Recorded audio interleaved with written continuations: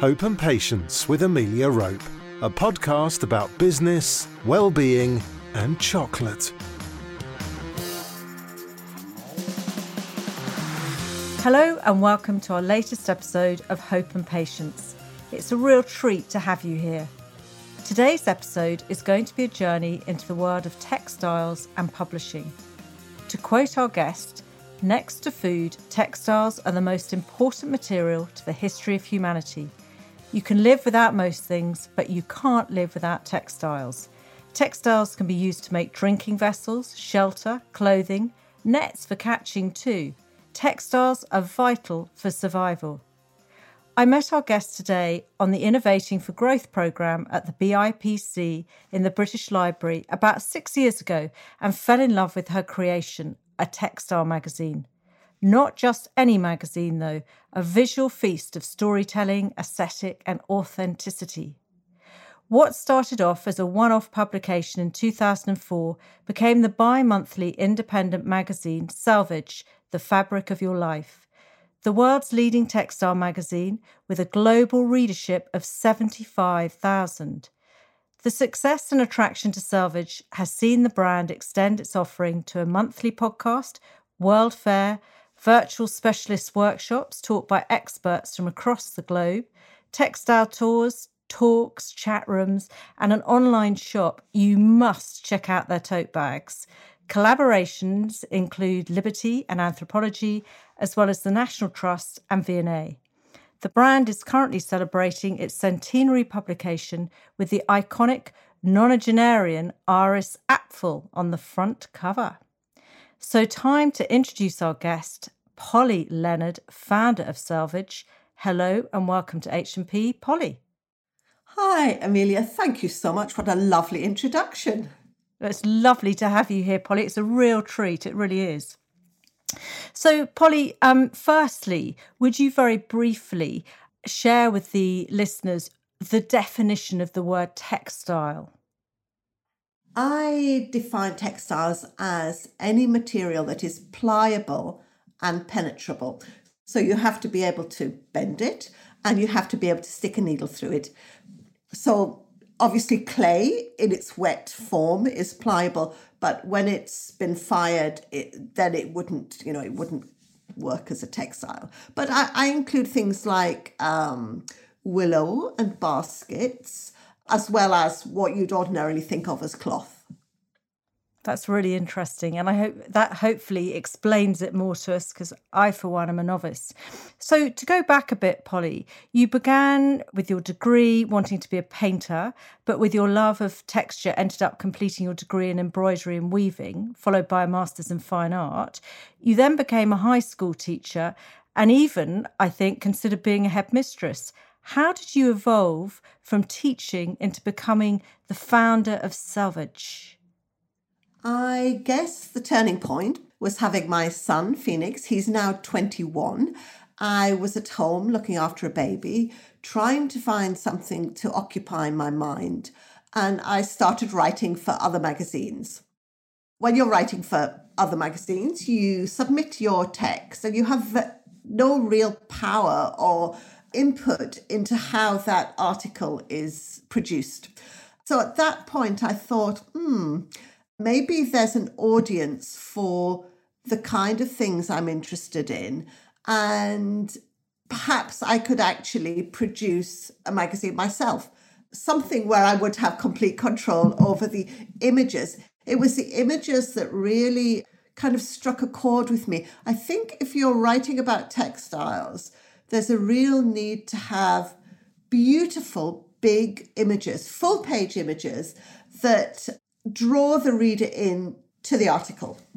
So that, I suppose, is where it kind of started. And Polly, how did you get the funding for your first publication? How did it actually start? Okay, so I then edited someone else's magazine for a couple of years. So I had a tiny bit of experience and I'd really got the bug by then. It's a funny story. I didn't start from a standing start. I'd been a bit of a textile geek, probably for about 10 years. So I'd joined lots of committees, I'd been to lots of conferences, and I had a little network of people who knew me. So I, very amateurish, produced an A4 typed sheet. It had a couple of pictures and it said, my name is Polly Leonard. I'm going to start a magazine. It's going to be very beautiful. Would you like a free copy? And I photocopied a huge pile of these and I went up to Ali Pali, which is just close to where I live. And I handed these out at the Knitting and Stitching Show. And I got about 3,000 responses. So I took a loan out on my house and I produced one issue and I sent this out to about 3,000 people on my mailing list for free. And inside the magazine was a subscription form. And I got enough subscribers from that first issue to print a second issue. And very slowly it became a regular publication. So it probably took maybe 2 years until it became bi-monthly. I mean, that is such an initiative to the way that you went about it. Did the Knitting and Stitching Show mind that you were handing out these flyers? Well, I'm afraid I'm a ask forgiveness rather than permission person. So no one questioned me. So it was all good. I think that's how one sort of moves ahead, actually, isn't it? I'm the opposite of that. So I have to ask permission and therefore you get told no, no, no. Whereas if you just get on with it, someone might just give a wide berth thinking, okay, well, they're harmless. We'll let them carry on. I'm very polite. And I always say please and thank you when I'm asking for things. And if you don't ask, you don't get. The answer's always no. Absolutely. So how easy has it been to grow Selvage to the brand that it's become? I mean, with so many extensions that you now have on it, Polly. So I think publishing has a very unique business model in that it's extremely expensive to generate the content of a magazine. So to produce, say, 1,000 copies is extremely expensive. But to scale that up and produce 10,000 or 20,000 is relatively inexpensive proportionally. So getting that very first 1, 2, 3, 4 issues, that was the real challenge. It's been it's not been plain sailing, but once you get a critical mass with a publication, it does become slightly easier. What I think was very important is the magazine, first issue, you're right, was out in 2004. So I started planning in 2003. That was a really important point historically, I think. Lots of businesses started in that year. It was a point when the internet had just reached a critical mass. It was just big enough to support a niche public or a niche business like Selvage. Digital photography was in its infancy, which made it possible to design the magazine from my kitchen table. So those things really were in my favour. Selvage was publishing at that time was going through radical changes when advertising was already losing its grip on magazine revenue. Selvage was one of the first, if not the first, coffee table type magazine that had high production values and relied on subscriptions rather than advertising for the bulk of its revenue. Today, of course, everyone pays for everything on subscription, but back then it was not common at all. So do you think you were sort of right time, right place with launching Selvage? Very much so. Very, very much so. I think if I'd waited another year, someone else would have done it. And perhaps if I'd tried a year earlier, I would have run out of money before I'd reached a wide enough audience. And have you had to have brought investment into the business at all? I haven't actually at all. Since that very first issue, I've just moved very slowly, having a lot of patience.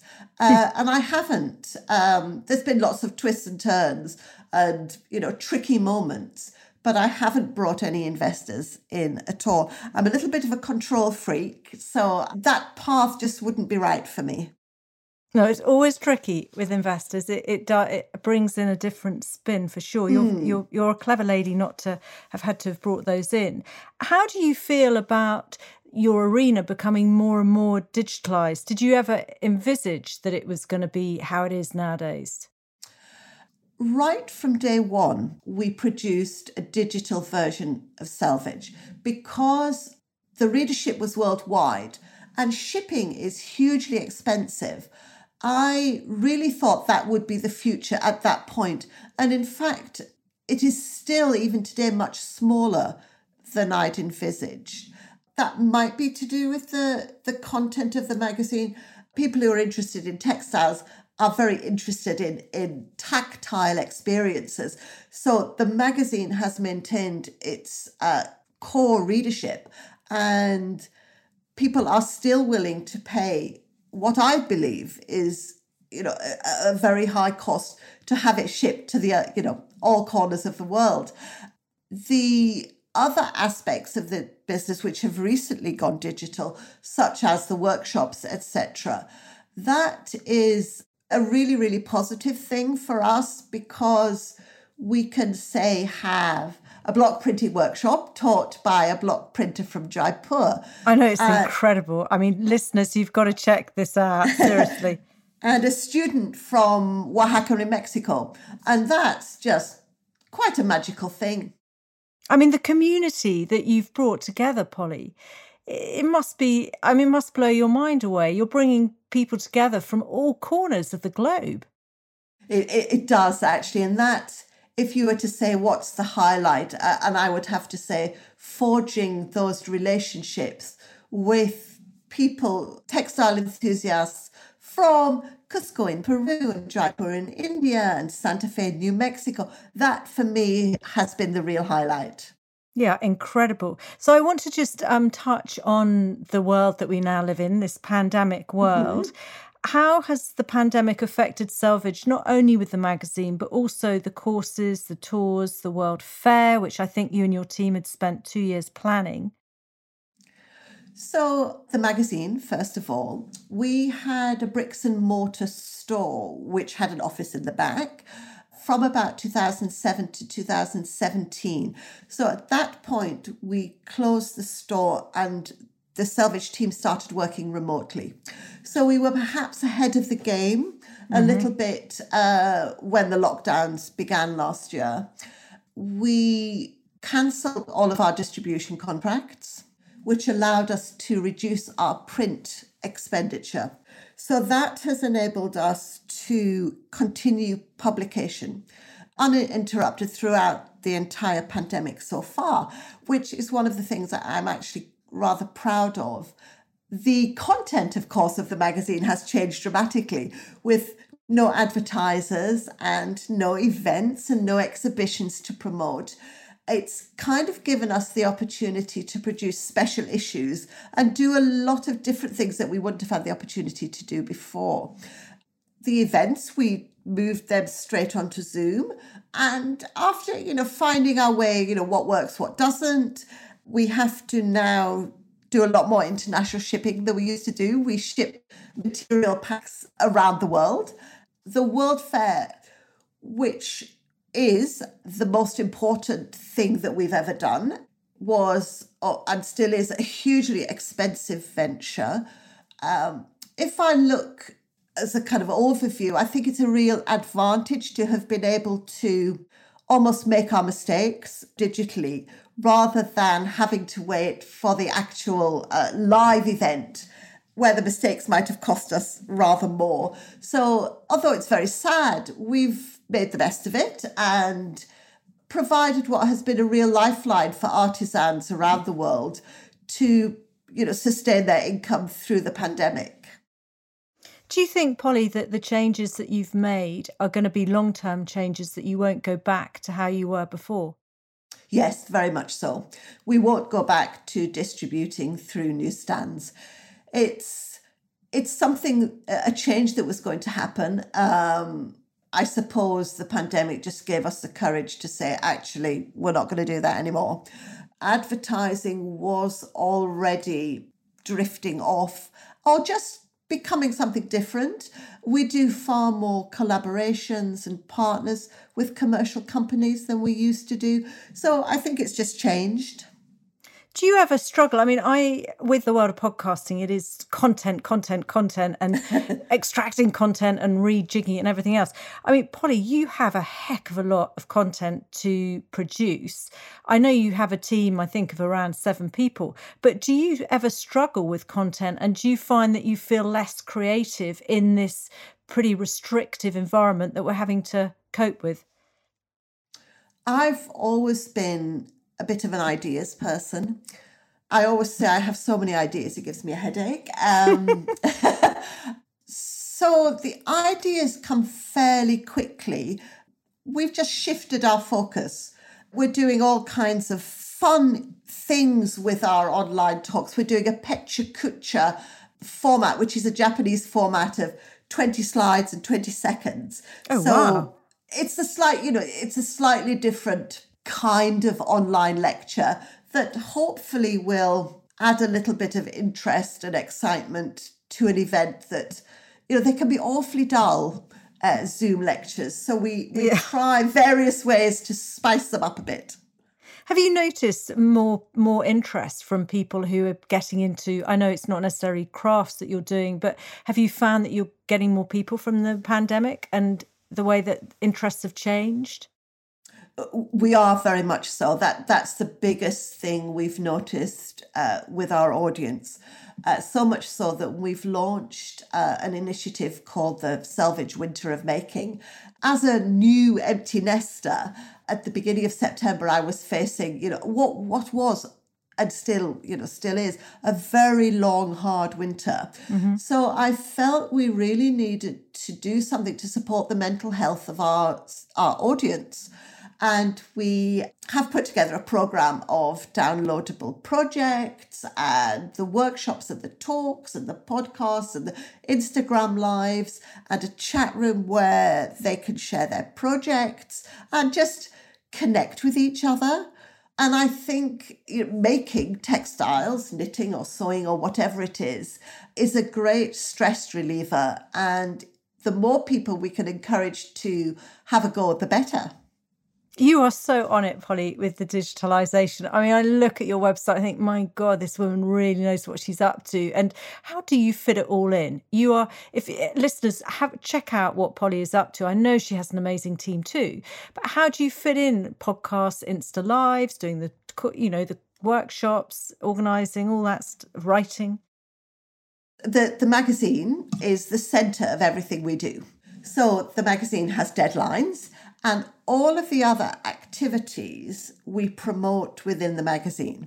So I'm working at the moment on the May issue. The deadline for that is the middle of March. So by the middle of March, I and my entire team know that we have to have 12 workshops. I need an image and a date and a name and a title for the workshop by that deadline. So those, in a way, the magazine and the deadlines that the magazine has keeps everyone in the team focused. And you can't, a magazine can't go to press with a blank page. So there's no choice. No, there isn't choice. Get on. But Polly, do you think your teacher mindset has helped you with creating, such an effective inspirational team, with perhaps delegating and being very clear with directions? That's a very interesting question, actually. And when I was teacher training, some tutor said to me, I was learning a technique called Sprang, and the teacher was showing us. And I said, how many times have you done this before?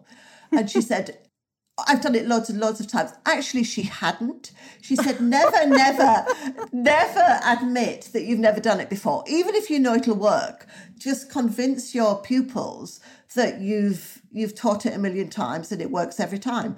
And then you'll bring them with you on your journey, and you'll cope with all of the pitfalls along the way. So, fake it till you make it. That's very valuable advice. What skill set do you think you've had to draw on to build and grow Selvage? I'm very good at multitasking.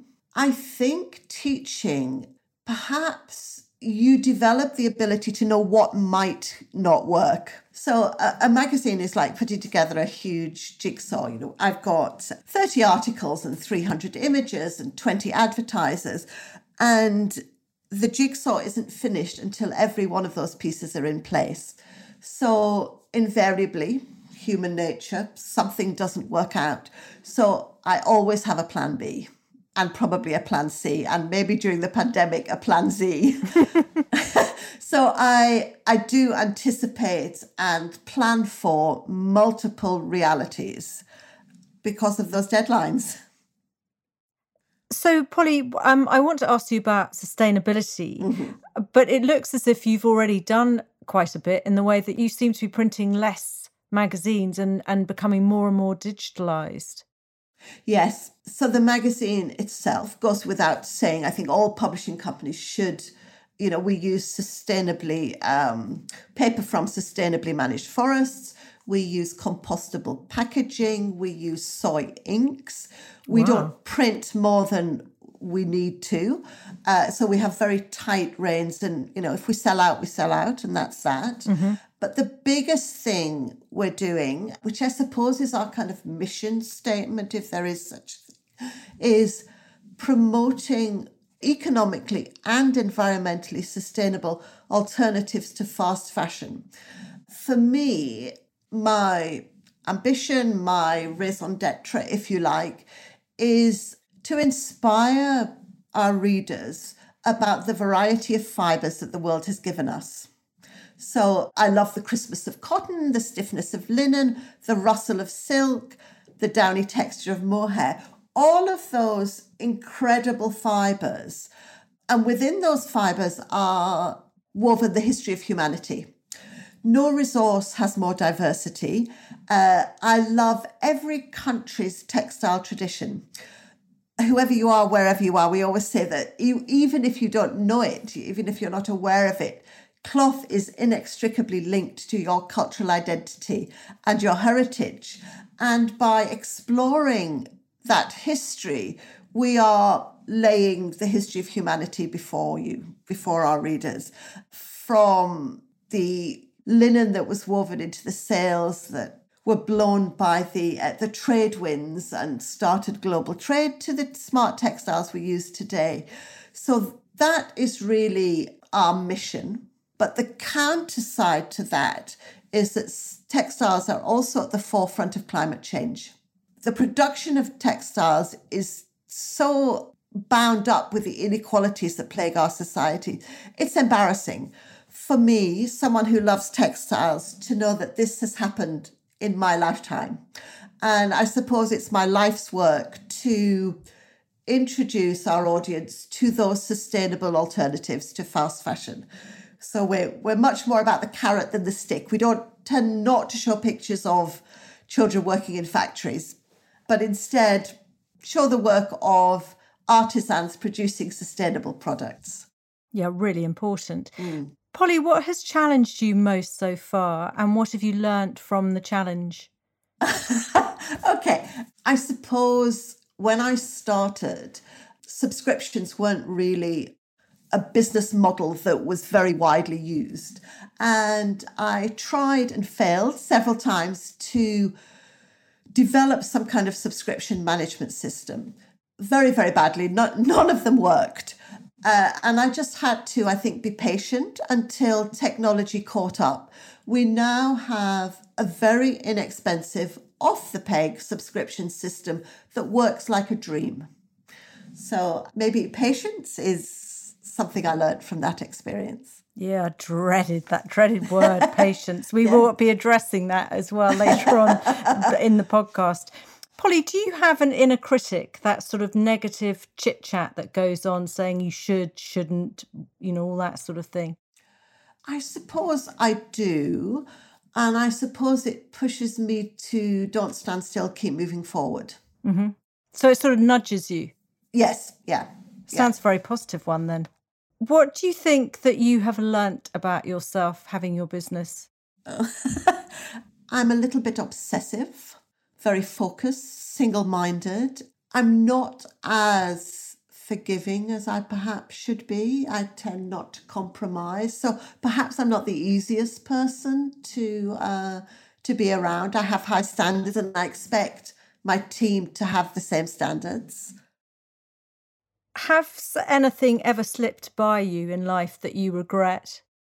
Not business-wise. I would have loved a third child, but, that just didn't happen.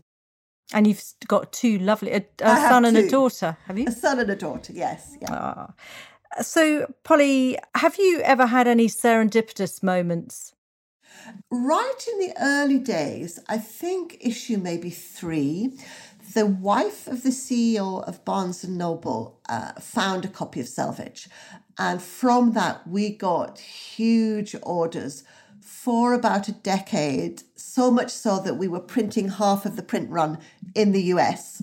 Wow. Then the financial crash happened and the exchange rate flipped, and that just wasn't financially viable anymore. So we're not even stocked now in Barnes & Noble's. The very few stores that are left, most of that huge network across the US has closed down. But that was a really great thing for a long time. Yeah, and opened huge doors. Yes, so yeah. We're heading to the very exciting part of the show where we tuck into our chocolate. Oh.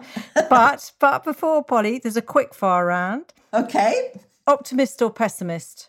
Optimist, definitely. Introvert, extrovert or ambivert? Introvert, definitely. Perfectionist or non-perfectionist? In my personal life, I'm quite casual, but professionally, an absolute perfectionist. Early bird or night owl? Now that's interesting. I used to very much be an early bird, but the pandemic, I've actually been finding it quite hard to sleep, so I've become a bit of a night owl. Yeah, it's interesting how the pandemic has flipped the sleeping system on its head. Yes. Sometimes one can get up really early and feel totally alert at sort of 5 a.m, and other times you can stay up really late, but you want to get up later. Yes, yeah. I suppose it's losing sanity. Your sanity, yes, and your kind of daily routine gets a bit skewed. Yeah, it gets a bit mundane and monotonous, or mine does. So grab your chocolate, Polly, and tell the listeners why we are tucking into Rococo's milk chocolate rose thins. What's the story behind this choice, Polly? So I am a sucker for a nice design, and I just love their packaging. So it's a winner before I've even opened. It's a winner. I love the, 18th century monochrome prints of chocolate making equipment. So there's a little bit of lovely history there. Mm-hmm. I'm not a connoisseur. I'm not a foodie. So I would always go for milk chocolate rather than a dark, which probably isn't very sophisticated.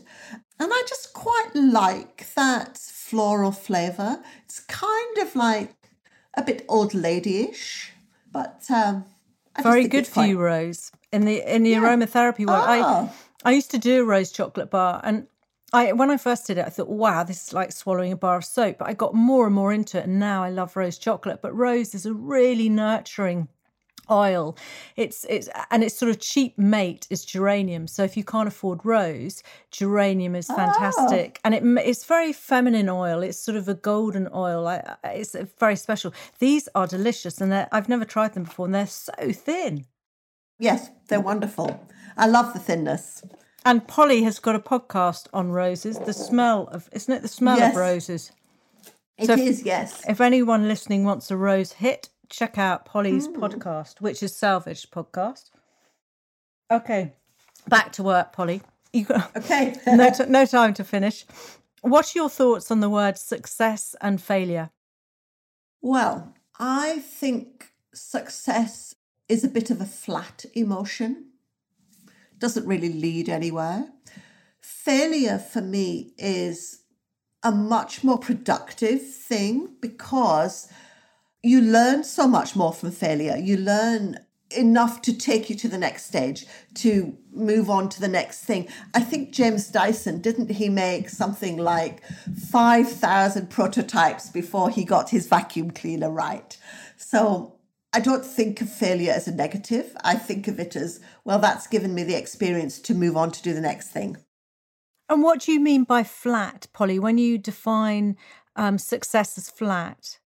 If you go right back to, so my daughter has gone off to university. So both of the kids have gone through that, GCSE and A-level thing. And they work really, really hard. And then you get the grades you want. And then what? It's just... Yeah, you're right. Fine. What next? And the emotion for, I suppose, not getting the grades you want or the thing in business you want, that can give you drive to move you to the next thing. Can almost be the best thing, you do, is to, have something that doesn't work. And I suppose a magazine, I'm never satisfied. I've done 100 issues and I haven't done a perfect issue yet. Always something goes wrong. And that gives me the energy or drive to go on and produce the next one. Yeah, although I think we need successes to push us through, to carry us through the failures, don't we? As a sort of benchmark, maybe, that we think, I succeeded in that. And therefore, if I've succeeded in that, I failed in this, but I'm going to succeed again. Yes. Possibly. Yeah. Now into your well-being, Polly. How... I'm not so good at this. How important is incorporating well-being into your day, and do you manage to achieve it? Well-being can be mental well-being, physical, spiritual, whatever aspect you see it as. It's hugely important, and I admit to being not very good at it. And just thank God I have my dog, who absolutely saves me. She insists on a long walk every day. And what type of dog? What make? She's a Cocker Spaniel. That's sweet. So, that gets me out every day, gets me some exercise. And come kind of 6 o'clock in the evening, she comes and says, turn off the computer. Enough now. Wow, she sounds a fantastic companion. We are very grateful for her, yes. Have you changed the way that you look after yourself over the years, do you think? I have taken up knitting, which is wonderful as a kind of stress reliever, especially if you're working on a complicated pattern. You really need to concentrate. And, if you're concentrating on your knitting, you can't worry. So I knit and I try to swim most days, although not at the moment. Outdoors or indoors? Are you into wild swimming in the ice? Well, I walk with my dog past Hampstead Heath Ladies Pond and look very enviously at the very hardy women who seem to me to have a great community. And I long to be brave enough to join them, but I'm afraid I'm a pool person. So would you say that the knitting is the way that you take time out? Yes, yeah, very much so, yeah. And do you knit with a purpose, or are you just knitting randomly? I make socks because they're fairly quick-ish and there's lots of different techniques you can fit into quite a small thing. And it's very helpful to have something that grows, that you make progress. Even if you don't do very much, every row, something is growing and you will have something at the end of it. I mean, isn't progress important? Even if it's a small step. It's like Yes. Someone just sort of emailed. I had a lovely person who emailed me and said that they'd really enjoyed an episode that they'd listened to. And Polly, it just made me think, yes, it's that sort of recognition, those small little steps that just get you further forward. Yes, absolutely. Do you ever suffer from stress? And if you do, how do you find it affects you physically, mentally, spiritually? I do suffer from stress. Sometimes there are just too many things and it's very difficult to make decisions. I make mistakes, but I've often find the best way to get through it is actually just to work through it. I'm very focused and very good at, I could concentrate for England. So I try to, turn the phone off, just sit for, a few hours and complete one task. And then at least I feel as though I've accomplished something And there's one less thing on the to-do list and you feel a little bit better. Do you find that you ever struggle with sleep? And if you do, what do you do? I do, probably due to the menopause, but I'm a great planner. So I strategize all night. I plan the next issue and then the one after that and the one after that.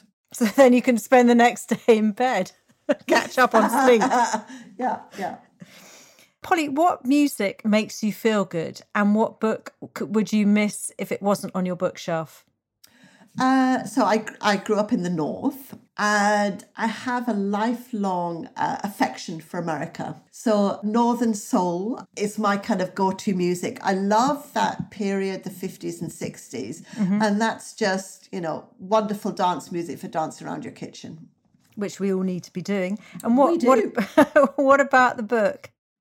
The God of Small Things by Anuradha Roy is probably my number one, but I'm reading at the moment Claire Wilcox's memoir, Patchwork, A Life Amongst Clothes, which is just very sweet and beautifully written. She is the curator of textiles at the V&A, and it's just a lovely, personal, and it's written in very short chunks. So it's just, a couple of those before you go to sleep. Very manageable, yeah. Polly, what advice would you give to people who are thinking of setting up their own business, possibly in publishing or to do around textiles? I used to mentor textile businesses, and I would always encourage people to fail fast.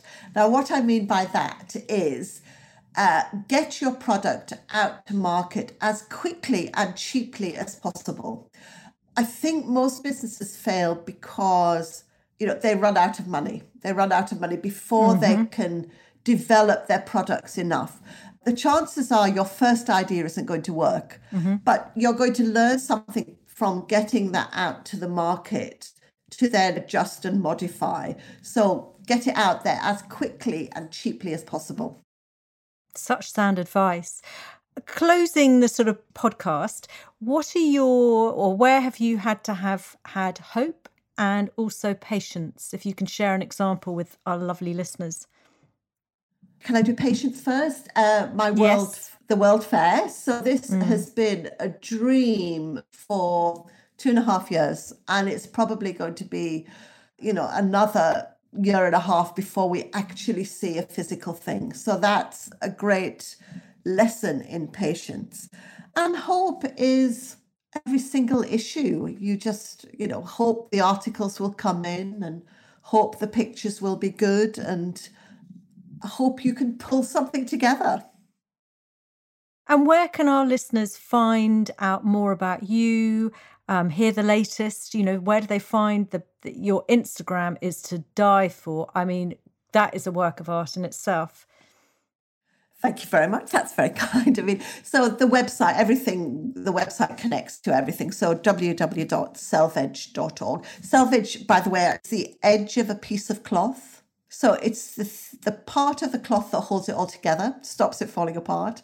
And historically, printed textiles always had the designer's name on the edge, the Selvedge. How interesting. I remember I used to, I did needlework O-level. I really enjoyed needlework. And I sort of missed that side. But I remember them drumming home about the selvage. Don't cut this, you weren't to cut the selvage off because that was the sort of route to creating your outfit. Polly, thank you so much for joining us on this episode. It has been wonderful to chat to you. It's been far too long and I have learnt so much, and I'm sure our listeners will have learnt loads too. So thank you very much. It's been super and I've really enjoyed it. Thank you very much, Amelia. Before I go, it's time for my recommendation, which today is a song and also a quote for this episode. So my recommendation is a song that just fills my soul with sparkle. It is Feeling Good by Nina Simone. Switch it on, turn the volume up if you can. I promise you it will really just accelerate you into a different zone from worries and fears. And the quote is from the Dalai Lama: "To conquer oneself is a greater victory than to conquer thousands in a battle." A huge thank you for finding the show. I hope you enjoyed the chat. Don't forget to subscribe to get the latest episode. And if you're enjoying the show, it'd be truly fab if you could rate and review it on Apple, or better still, share it with folk who may value a gem or two. Any book recommendations, quotes, songs can be found in the show notes and on the website too. Until the next time, however tough these times get, keep that very special inner sparkle you have shining. Hope and Patience with Amelia Rope. Join the conversation at hopeandpatience.co.uk. Find Amelia on Facebook at Hope and Patience or on Twitter and Instagram at Amelia_Rope.